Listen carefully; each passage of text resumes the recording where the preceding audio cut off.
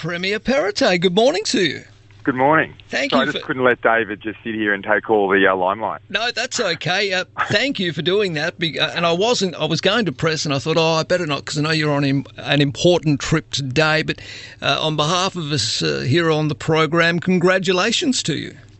No, thanks very much. I appreciate that. It's obviously a privilege to have the opportunity to serve in this role, but there's a lot to do, and we've got a very dedicated team. And obviously being out here today as well, you see some of the challenges that many people are facing in the Central West community, and we're obviously out here as well to thank the SES and the volunteers who, make enormous sacrifices to keep people safe.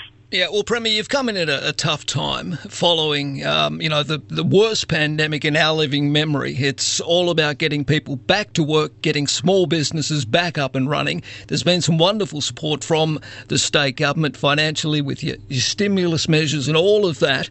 We're hoping that will get everybody back in business, back into our CBDs, back into the hotels and cafes and the tourism sector kicking off into the new year. Well, that's right, Mark, because our obviously number one responsibility has been over the last 18 months to keep people safe, and I think to date we've done that, and but we need to get the economy moving. We lost hundreds of thousands of jobs last year. We got everyone back into work, and that's the challenge that lies in front of us now. We want businesses to get back open and do well.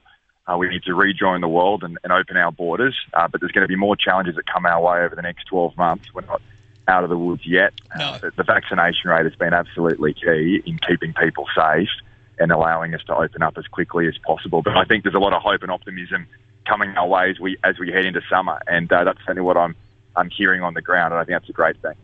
December 15, that's when those who are unvaccinated, we're sitting at 91% fully vaxxed in New South Wales. It's one of the best on the planet, and that's credit to your government. But December 15, there's been a little bit of pushback from some cafes or pubs, particularly on the northern beaches. In a story this morning, your Health Minister, Brad Hazzard, says that this decision to hold off maybe for another 6 weeks is sensible, but you won't be changing your mind on the original roadmap, will you?